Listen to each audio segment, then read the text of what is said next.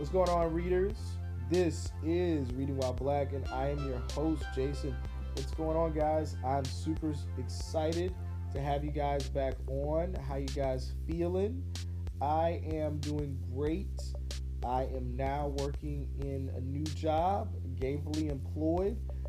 Super excited. Currently onboarding right now in our process, but learning a lot of new information and just really glad to be organizing again, especially working with young people, particularly in the state of Alabama. I'm so excited to see just what happens next in this new field. But I've been doing really well during quarantine. It's been an adjustment. I've been writing, reading, and recording. But, you know, my self-care routine has been really keeping me at high spirits, and, you know, getting the call that I'd be working this new job also gave me a pep in my step, and just getting adjusted. I am quarantining alone, but my friends are very much a part of my life, so calling them every day and talking to family every day. You know, I have this office now set up in my bedroom that I'm looking at right now, and it's great to, you know, be able to work from home, you know, if you can, but I'm just learning that, you know, once I'm off, I'm off. Sometimes I wish my desk wasn't in my office. So, like, when I can, you know, close it down, like, I don't have to look at it, but it is what it is right now. It's fine. I'm just really blessed and to, you know, just be in a position where I'm employed. I know a lot of people out there are without jobs, waiting on stimulus checks, or, you know, whatever is supposed to happen next with this, you know, piss poor government. But I hope that you guys are in, like I said, good spirits, and I hope that you guys are doing well. I'm also finally proud to say that I am in search of a therapist. I'm using Therapy for Black Girls as well as Therapy for Black Men for my search for a new therapist. Looking for something that is more consistent. I haven't been able to go to therapy in a while, and I'm just really excited about getting back into the groove of things. I've written down so much that I'm really ready to, you know, just kind of lay it on the table and just let them have at it. Keeping your mental health intact is super important in times like these. And, you know, a self-care routine is great, but if you can get access to a therapist, please go. I always suggest that. I swear by it, and I'm glad that, you know, I can get back into the groove of things and making sure that, you know, my mentals are really good. But I'm not here to talk about that. I'm here to talk about the book, of course, and that is I Don't Want to Die Poor by Michael Arceneaux. So Michael, as I've said, is super funny, extremely talented, and just an incredible writer. I was actually reading I Can't Date Jesus and I Don't Want to Die Poor at the same time. So I was really able to soak up a lot about who he was and the things that he dealt with, and contrast the two. One is more so about a coming-to-age story of a young man realizing, you know, who he is. But in I Don't Want to Die Poor, this is more about the things that he's dealing with since, you know, his college days, and that is student loan debt, something that a lot of us as millennials are dealing with. Gen Zers are also dealing with. Even Gen Xers are dealing with, for those who went back to college. It is a process, and it is complicated, and it is a shackle, you know, that cripples you in so many different ways. And we cover that a lot in the conversation. The one thing that I can say from this book that I learned is debt takes such a different hold than just a financial burden. It is a burden on family. It is a burden on your dating life. It is a burden on your mental health. And just looking at that and processing that and just realizing how unconstitutional it is. It's good that we are now, you know, having this very open conversation about student loan debt and the ramifications that it's had on a generation of people who were told that education was the key to success. And now, you know, we can't even reach for the key because we're being held down by something. We talk about that a lot in this conversation, and I'm really glad that Michael was so open and honest, not only in his book, but during the interview, and I can't wait for you guys to hear it. So after we pay some bills real quick, the first voice that you will hear will be myself and Michael, and I cannot wait for you guys once again to just hear this. If you haven't had a chance to read the book, you still have a chance to pick up I Don't Want to Die Poor. I will also tell you, if you want to support a great cause, if you want to support a great book store in particular that I love, you need to stop at 1977 Books. It is located in Montgomery, Alabama. It is a liberation bookstore that specializes and curates their books specifically for authors of color. Steph and Allison are doing such an amazing job right now with the bookstore. They have moved into a completely digital space, so you can actually check out 1977 Books at 1977books.com, and you can really check out so many different books. If you have kids and you're looking for children's books particularly tailored to children of color, they got a really, really great collection of stuff. They also carry all of the books for Reading While Black, so if you're looking for a place that you can also support and that you can buy books from, 1977 Books is the bookstore for you. But once again, after this brief break, we're going to get right into the interview, and this is Reading While Black.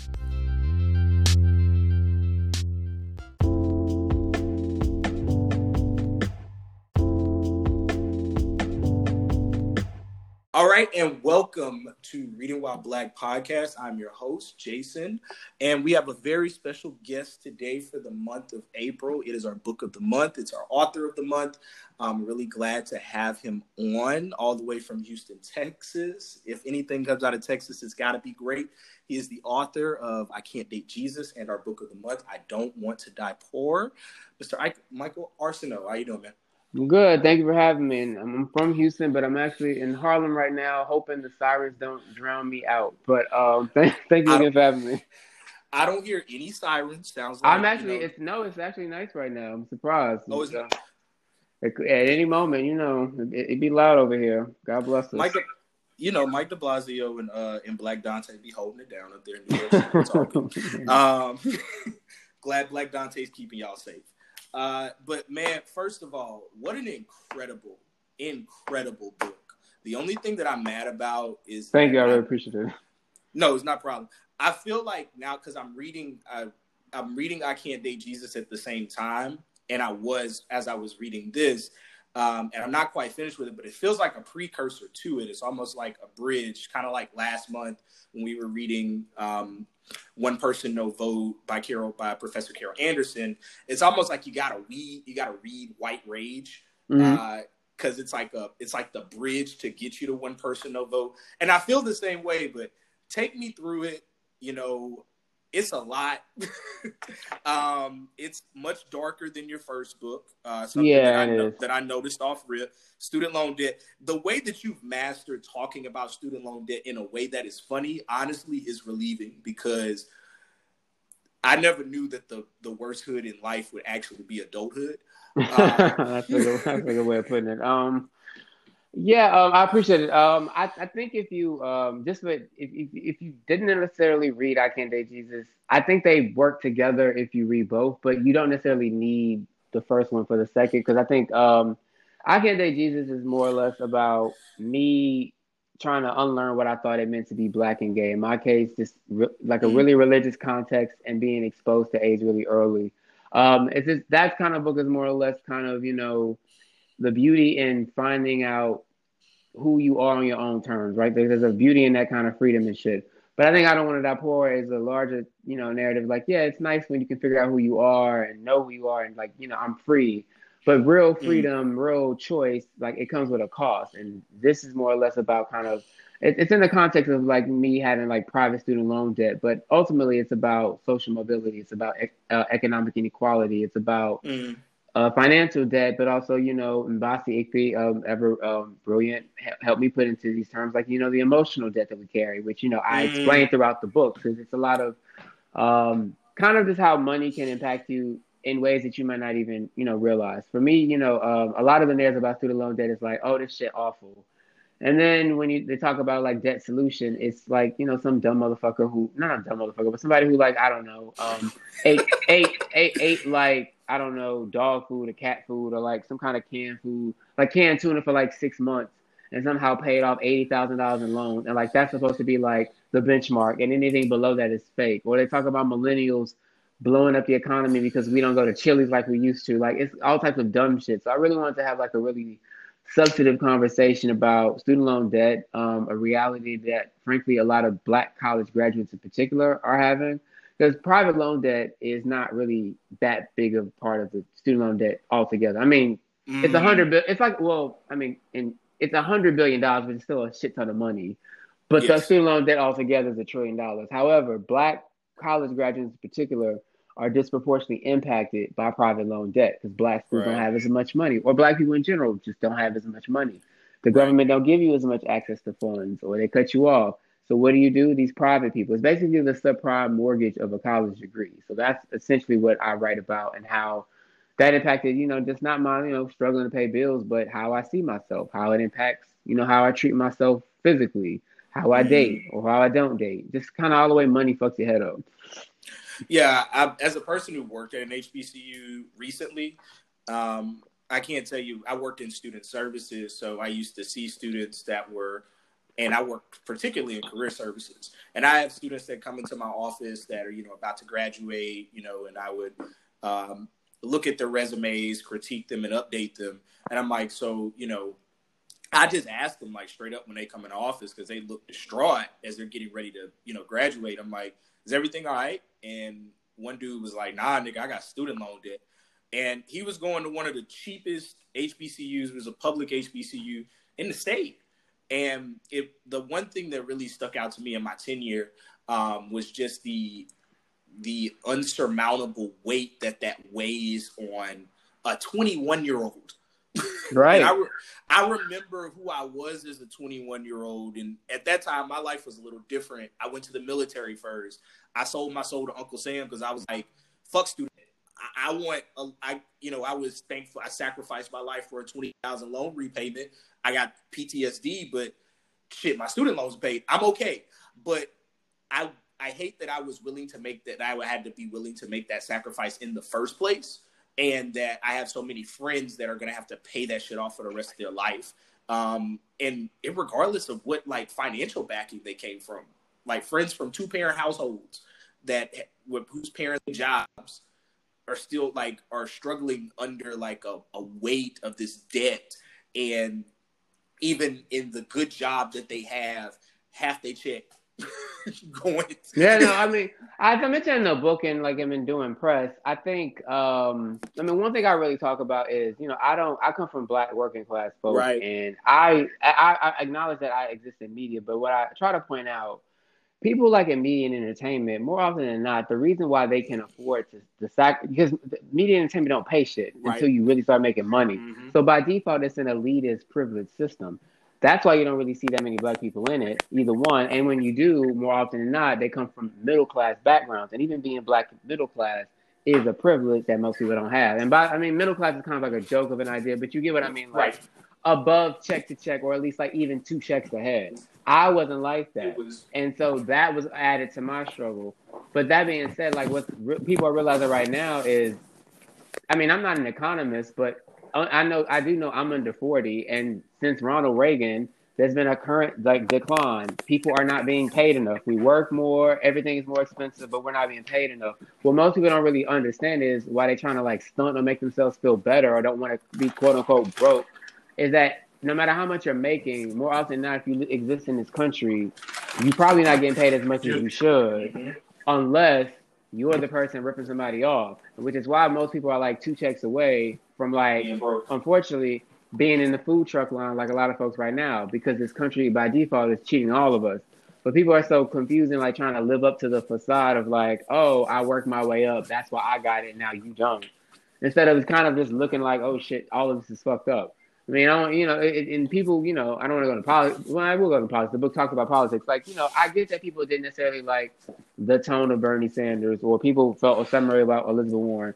But they each spoke to the fact that the system by design is cheating you, which is why, like, the student loan thing, more people right now are going to be so worried about student loans. Like, the fact that they got to worry about student loans and not dying. Yeah. Like, if I die right now, I have a private loan. My mom is still going to be on the hook for that debt because the private loan, because of a bill that signed in like 2003 from George W. Bush that Joe Biden worked on. He's trying to atone for that shit now, but, that was a while ago. Like, if I die right now, she's still on the hook for that loan as a co-signer because that's how this country is set up. So there are people right now, a lot of black people, we disproportionately being killed. We don't get access to health care. They're literally setting us up to die. And then if, some of us die, unfortunately, we have these private loans. Not only will our parents have to suffer the trauma of burying us alone or like watching through Zoom in some cases, they still gonna have to pay for that loan. Right. If they co-sign. That's a really fucked up thing. And then, like, you know how you mentioned the military, a lot of my cousins, went to the military, or a lot of my friends went to the military. And a lot of my friends, they had PTSD or like something, some of them it worked out really well. A lot of them it did not so great. Yeah. And they came back once again to a place that don't have any love for them. Yeah. They didn't make space for them. And none of us should have to make these choices. And that's the point of, like, the book. I'm trying to, like, I already know how people are going to say, like, you shouldn't have took out the loan. You should have known all of this at 17. Meanwhile, motherfuckers are 40 and don't know shit. But if you read the book, you can see I technically took a very cautiously optimistic, like a risk, but it was very, like, cautious, well-planned risk. But then you can't control that, I can't control that media as I knew it didn't exist by the time I graduated. I can't control the fact that George W. Bush was a fuck up and stole an election and then ran the economy to the ground. Just like right now, a lot of people can't control the fact that Donald Trump is a dumb motherfucker and he blew up the economy because he didn't want to handle a pandemic. And now a bunch of other people are about to kind of deal with an even harsher realities than I wrote about in the book. Yeah, I was listening. I can't remember. I think it was one of my favorite podcasts, Getting Grown. And one of the hosts on there said that this book is so perfect for right now. And you responded with, this book was good 10 years ago. Would have been perfect 10 years ago. And you're right. Like, I'm a millennial just like you. We're only a couple of years apart in age. And I majored in communications when I finally went to school as a reservist. And the first thing I kept hearing, and I saw it in your writing in the first chapter, the first or second chapter about, not majoring something that's going to get you a real job. And, worry, like, you're thinking that, the world of media is going to be something, and then it becomes something completely that is not. And then for people who are, not in those traditional majors, your business, your engineering, your medical, your science, your hard science degrees or whatever, what have you, you're kind of like stuck in this rut. And people are looking at you like, oh, well, you shouldn't have majored in that shit. You're like, bro, this system was designed to fuck us all. Like, we're all in the same boat and kind of dealing with the same shit. The simple fact I had to risk my life just to get some student loan repayment is not really a great thing to be proud of. This whole entire thing has just kind of become trash at this point. And I'm glad you brought up politics. It's great. Like, I was having a conversation with Bernie, with a friend. Well, not with Bernie. I'm not that exclusive. But talking to my friend about Bernie, because I was a Bernie bro in 2016. I wasn't with the whole I'm not going to vote if he doesn't get it because I live in Alabama. I know what's about to happen. I live in a very pragmatic state when it comes to voting as a black, progressive person. So, like, looking at that lens, like, the one thing I always said he failed to do when he was talking about labor, because he comes from labor movements, is he never knew how to intertwine that with race, and that's what really kind of dropped in his, in his candidacy. And it's what Elizabeth Warren did so well. But, in order to be president of the United States, you got to be a white man. Well, you have to be a very, very good-looking black man in a tan suit. That would deviate. I would just say, not no to a lot of criticism. I think there was an opportunity to take out the old white man Bernie was the old white man, but Joe Biden, the old white man. I just think a lot of people swung and missed or if they swung, hit him, and didn't knock him completely out. But I definitely think more people could have taken him out if they just each adopted better strategy. Literally, I could see how Kamala could have beat him. I see how Bernie could have beat him. Bernie was beating him. Yeah. Liz, I really, really like, but she just didn't get it around. But that said, in terms of just the general, like the presidential part, I give Bernie and Liz a lot of credit for at least bringing about debt cancellation into the national conversation, because like literally had to change parts of the book to include that, because I thought it was really important that they were talking about it. I noticed that. And now even to Joe Biden's credit, well, credit is being generous, but I mean, he's not Bernie Sanders like cancel all debt, but he has warmed up to some of Elizabeth Warren's proposals and embraced them, and has specifically made space for Black college graduates who, again, are disproportionately impacted by student loan debt. So, I mean, we'll see what happens after the fact. But, you know, the fact that he has even moved that direction shows that Bernie and Liz's efforts were not, and that more people will at least be talking about it seriously. Right. Absolutely. It's been one of the number one conversations over at NAACP in the Youth and College Division over there with Tiffany Lofton, who's also a big fan of told me to tell you that. But there's so many people that told me to tell you that. Actually, I won't name them, but y'all all got included in that, so that's your aim. But outside of that, outside of the political conversation, the biggest thing that you talked about was just the funniest part was the jobs that you considered in the industry that you considered like going into. K Street Thought is one of my favorite chapters.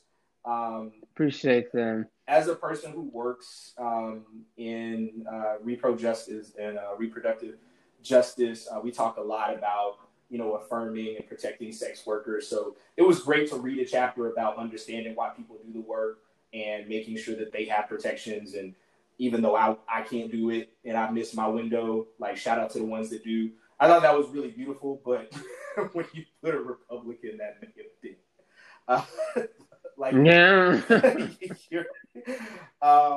some of the best stuff that I've heard. I think you articulated what a Black conservative really is, maybe in the best way that I've seen. It makes a lot of sense. But just expand on like your job opportunity, the jobs that, you know, careers you consider and stuff like that.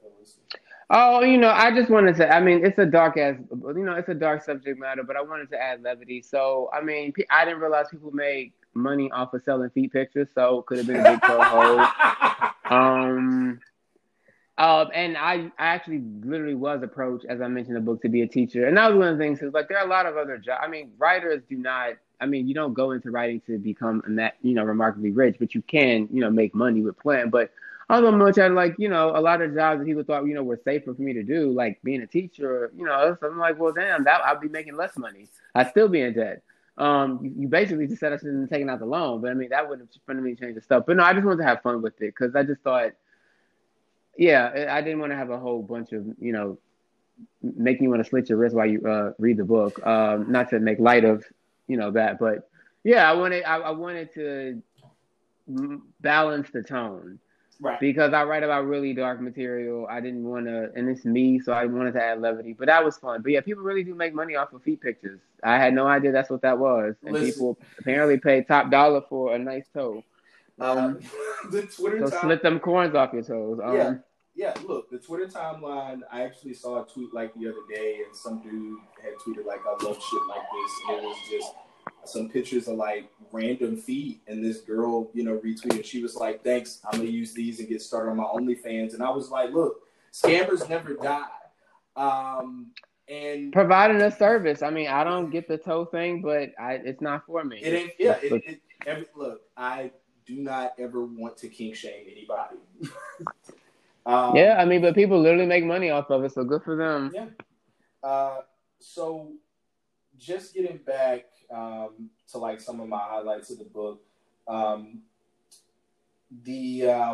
like you talk a lot, like, because you critiqued a lot of reality television, you know, in your time, written a lot about the best loving hip hop I would say universe, the Atlanta universe. Because at this point, it's really a universe.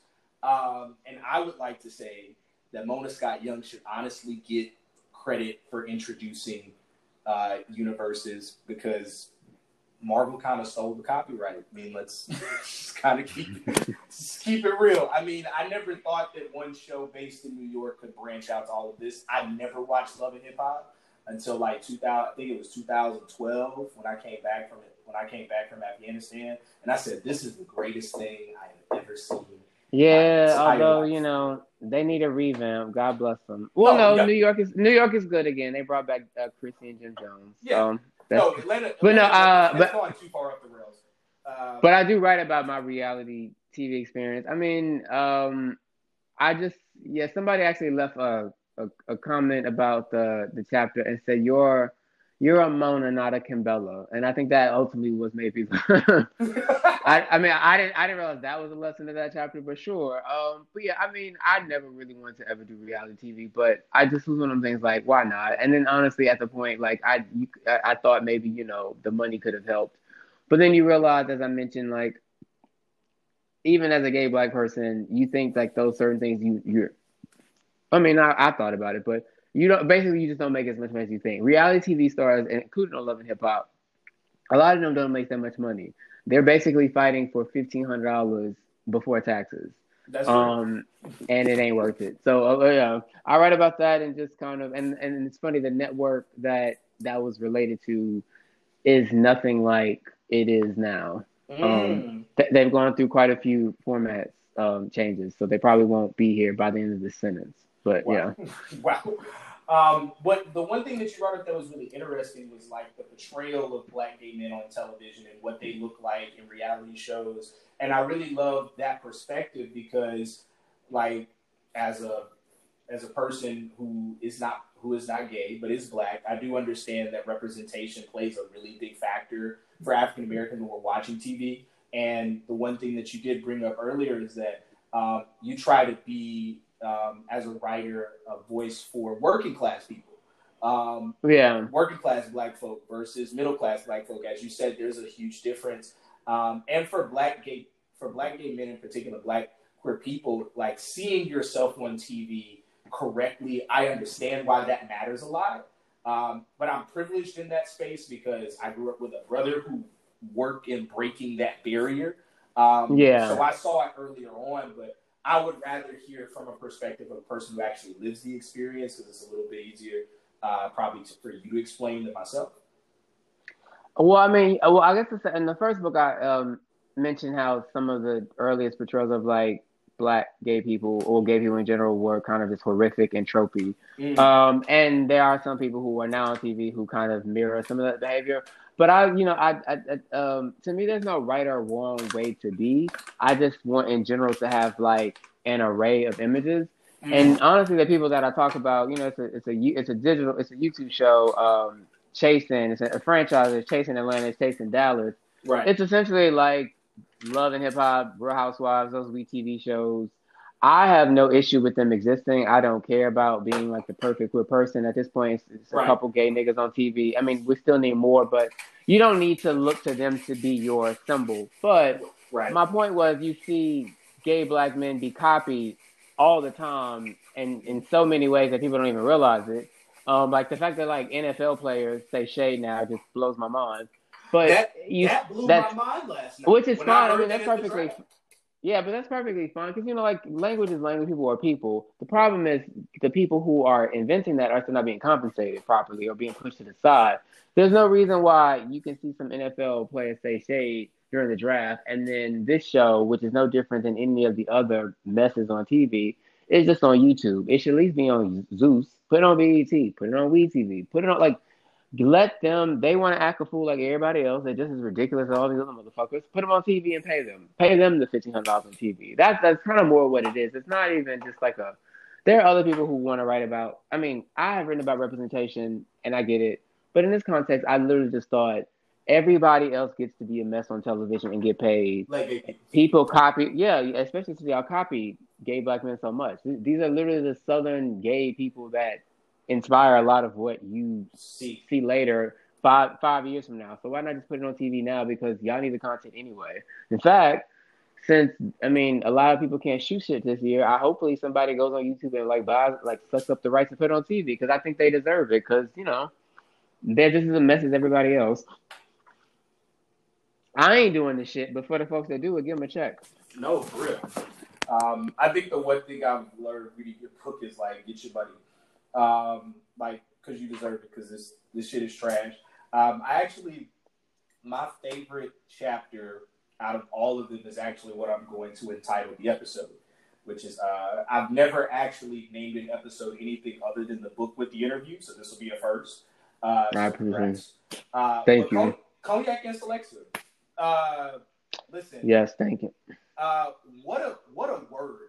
I didn't know. So even though I didn't grow up in the Catholic Church, I grew up in a mega church that became a church that became a mega church eventually. I went from that's fun. Yeah, went from 3 services, in a tight packed church where you had pews and folding chairs in the aisles because there was so many people, to 900 to 1,000 people in an 11 o'clock service, almost 1,000 people in a 7 o'clock service. And I grew up with this church for about almost a decade.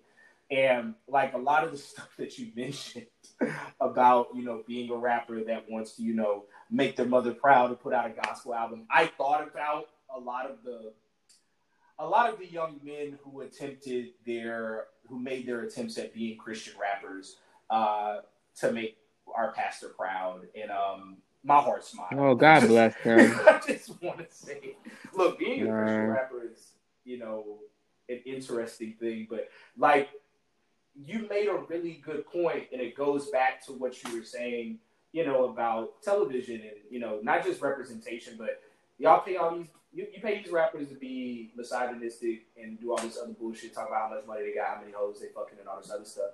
I can do the same thing as a black gay man.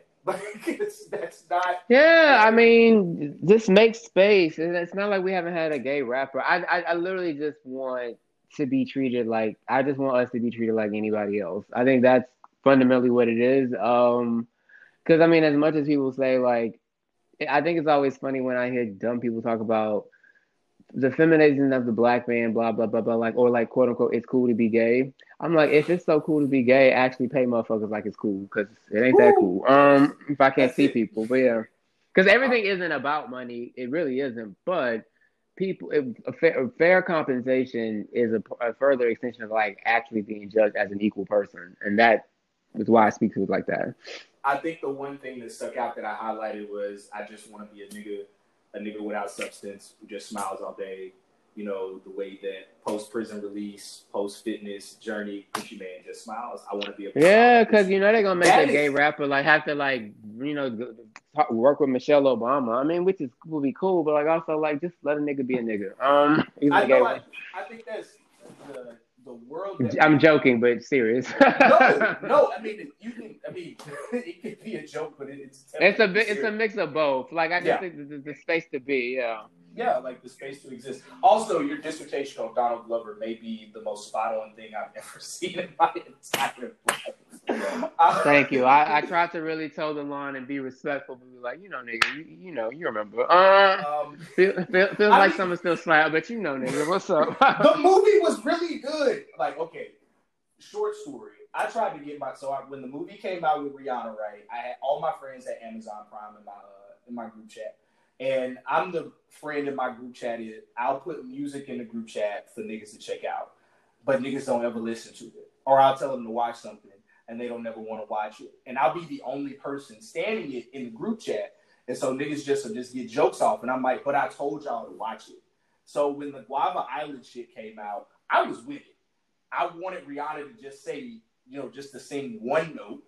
Because she's been on hiatus from music for about 84 years. She know y'all wanted her to sing. That's why she didn't. She's an epic troll. I give her kudos. But I thought the movie was cute. And the music was good. Like, the song before he got killed slapped. I was like, put this on my friend actually found it illegally, downloaded it for me. Shout outs to him. because it stays on the playlist. But no, it's very spot on. I don't think it disrespects him in any form or fashion. Like he's still it wasn't the intent wasn't to. Yeah. He's still a black straight man, so he has this luxury of being able to be weird, just like Young Thug has this ability to be weird in this space and no one ever say anything. But if he actually said I was gay, it'd be a totally different response. That's absolutely true. Thank you. It would. I don't know if everybody would admit that, but it would.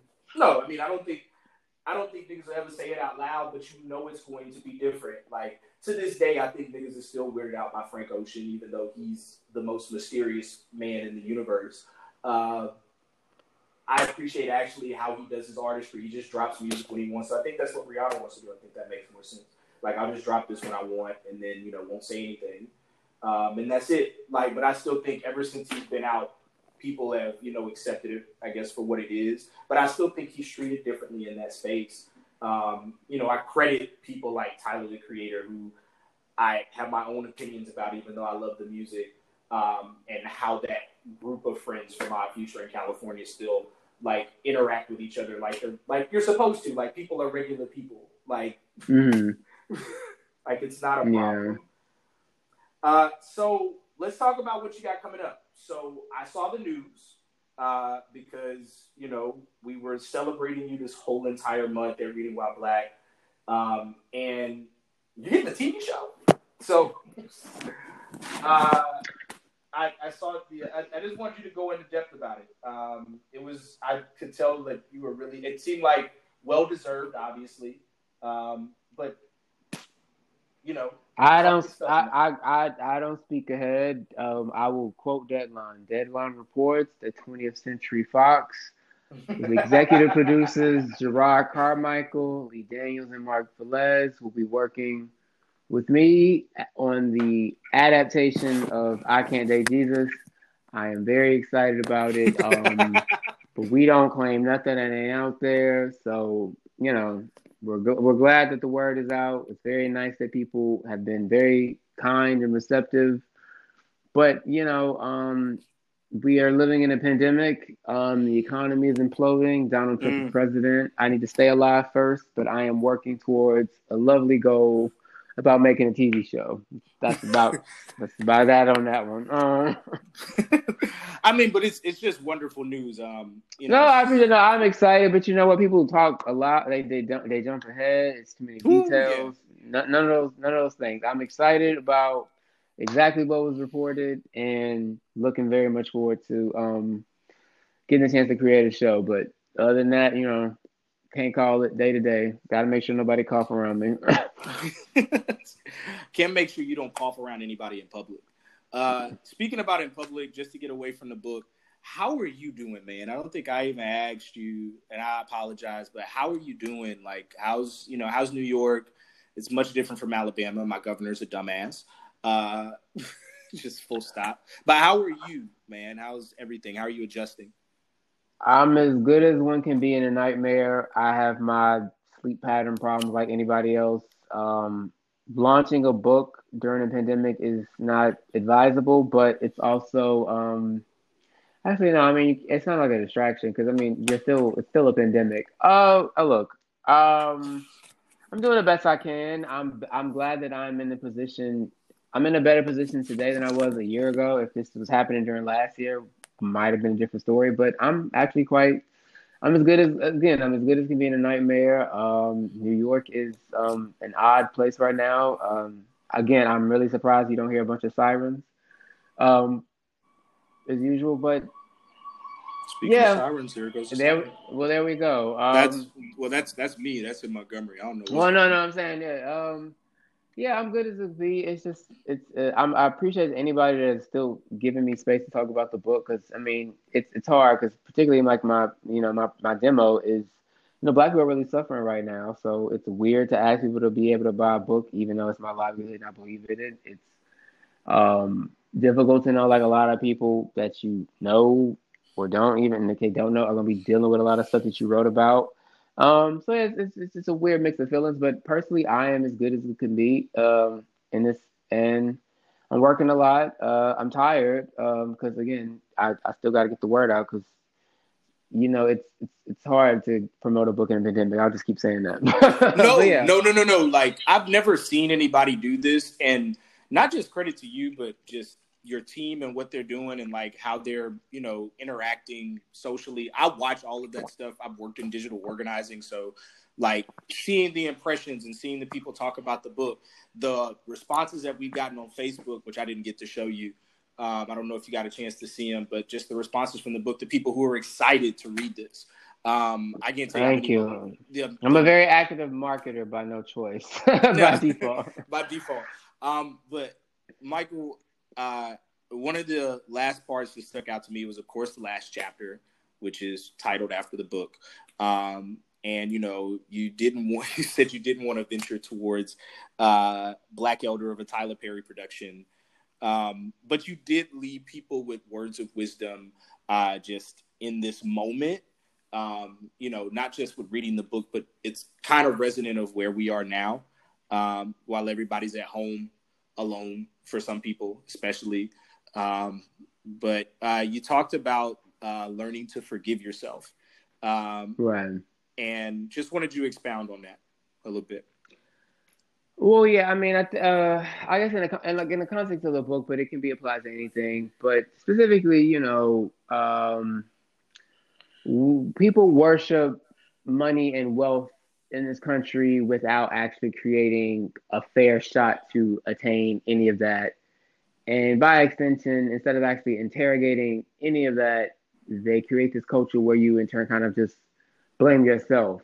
And then people believe that because they too want to be a certain thing. So we all internalize this. And then you feeling like if everything is so even when you're not a superficial person, even when you're not a materialistic person, money defines so much of your life. It defines so much of your status. It controls so much of your fate. And when you don't have enough about it, particularly when you go out of your way to go to college, to be better by your family, when you do all these things in earnest, and you do everything that you were told to do that was right, and then there's nothing there for you. You can feel really bad about yourself. You can just internalize it and potentially harm yourself. It's not physically, at least emotionally, spiritually, whatever, and then eventually will bother you physically because stress adds up. So it's my long-winded way of saying, no matter what it is, sometimes you need to learn to forgive yourself for things you don't need to be even forgiven for. In my case, I didn't do anything really wrong.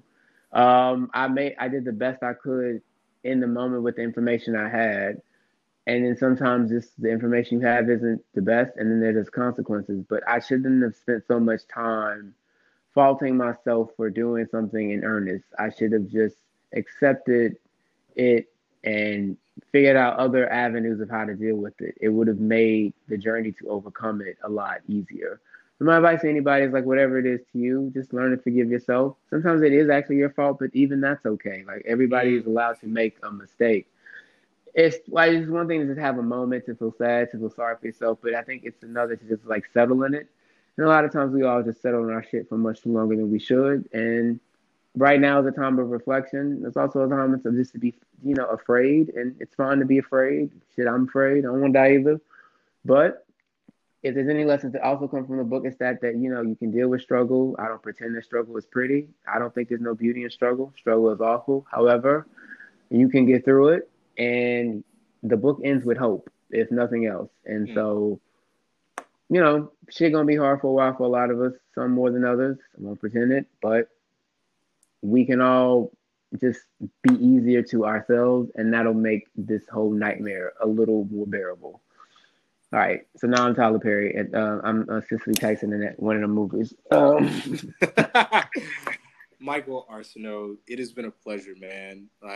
Appreciate you having me. Thank you. No, not a problem. I really enjoyed it. Do you want to come back? Same. Yeah, let's figure it out. I've been talking a lot. Let's see how we can do. I'm talking a lot about I Don't Want to Die Poor, but I got to talk about I Can't Date Jesus again soon. So I would definitely come back. Appreciate you having me. Yeah, no problem, man. Just tell people where they can find you. And Arceneaux, well, it's in the title. ARCENEAUX. On social, it's Young, the regular way, and then Cynic, but spelled differently. Young, SINICK. You should never come up with a social media handle based on a blog post from 10 years ago, but whatever, it sticks. So That's yeah, how thanks again for having me. No problem, man. Keep it easy, be safe, and thank you so much for coming on. No, thank you again for having me. Now I can smoke and pass out. Thank you. I will attempt to try to do the same. Yeah. Have a great weekend, as great as you can, man. Guys, No, thanks again for having me. Oh, no problem.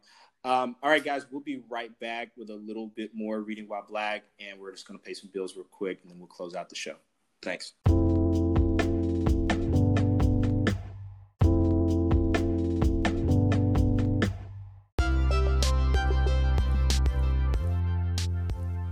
And that concludes our interview with Mr. Michael Arceneaux. Guys, thank you so much for tuning in.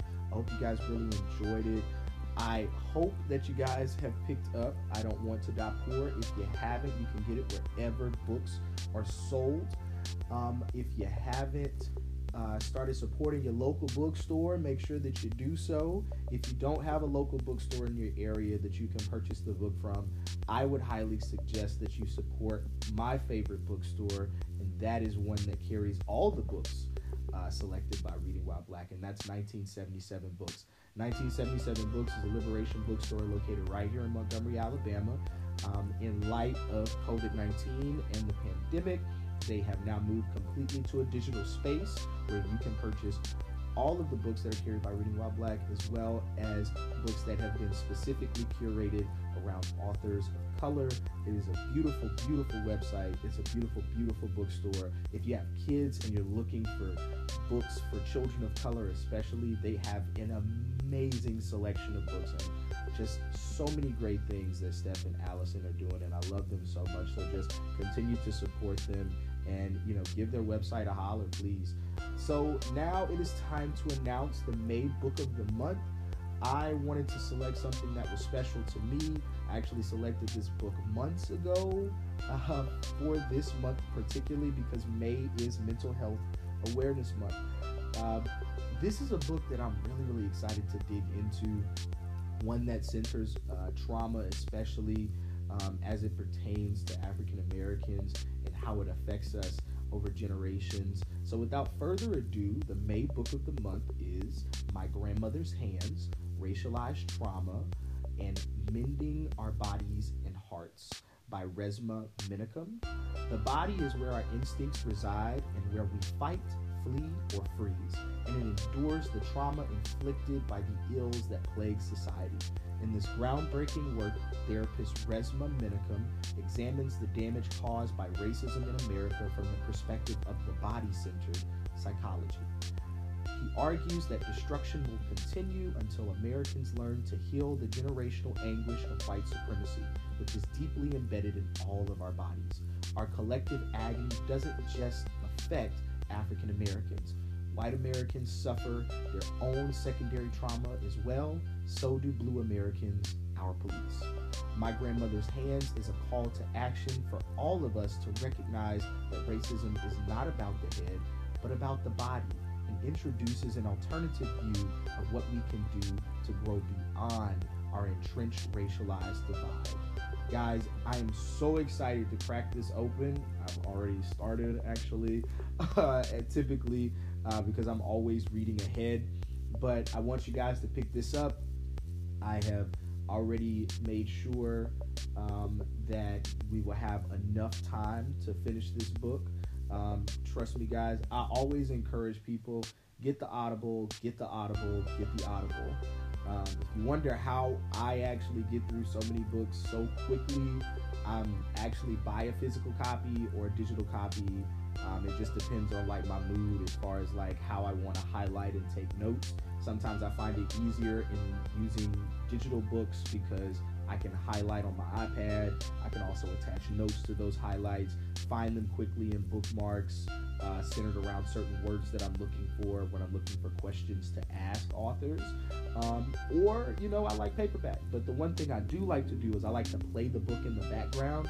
So I know how many hours that it takes to complete the book. And I also know that I'll be done by this amount of time. So if you're like a time management perfectionist junkie like my Virgo self, I would highly suggest getting the Audible if you can. wherever that you get your audiobooks at. But really, really excited about this book, guys. Tell me what you think. If you're excited, make sure that you tweet us. Make sure that you hit us up on Instagram. Make sure that you hit up on Facebook. I'm going to also be trying some different things, looking at maybe doing some Zoom meetings if you guys are interested in that. I'll tweet a feeler out and see if you guys are looking and maybe want to do something like that, to where we can all sit in virtually and be able to sit down and chat about the book. And we can go from there. Now that Anchor actually allows us to convert video chats directly into audio and upload them up to the podcast. Shout out to Anchor being the best podcasting platform out. And so now we're able to actually, take those Zoom calls, and it makes it even easier for me to get content out for you guys. And that's the most important thing. I want to make this, like I said, I've always been trying to make this more than just a once a month podcast. I want to make this a podcast that we can do at least bi-weekly. I know that weekly podcasts are going to be kind of hard because we're reading a book, and I don't want to put a restraint on how much you can read a week. But I do want to make it in a way that we're really consistent. I like the pace at where we're going. Let's keep up at it. But I want to make sure that we're kicking up the pace and that we're doing bigger and better things every month. So make sure that you follow us on all platforms at Reading Wild BLK, and I will see you guys at the end of May discussing My Grandmother's Hands. I can't wait, guys. I really can't wait. I'm so excited. Thank you guys so much for tuning into Reading While Black, and I will talk to you soon.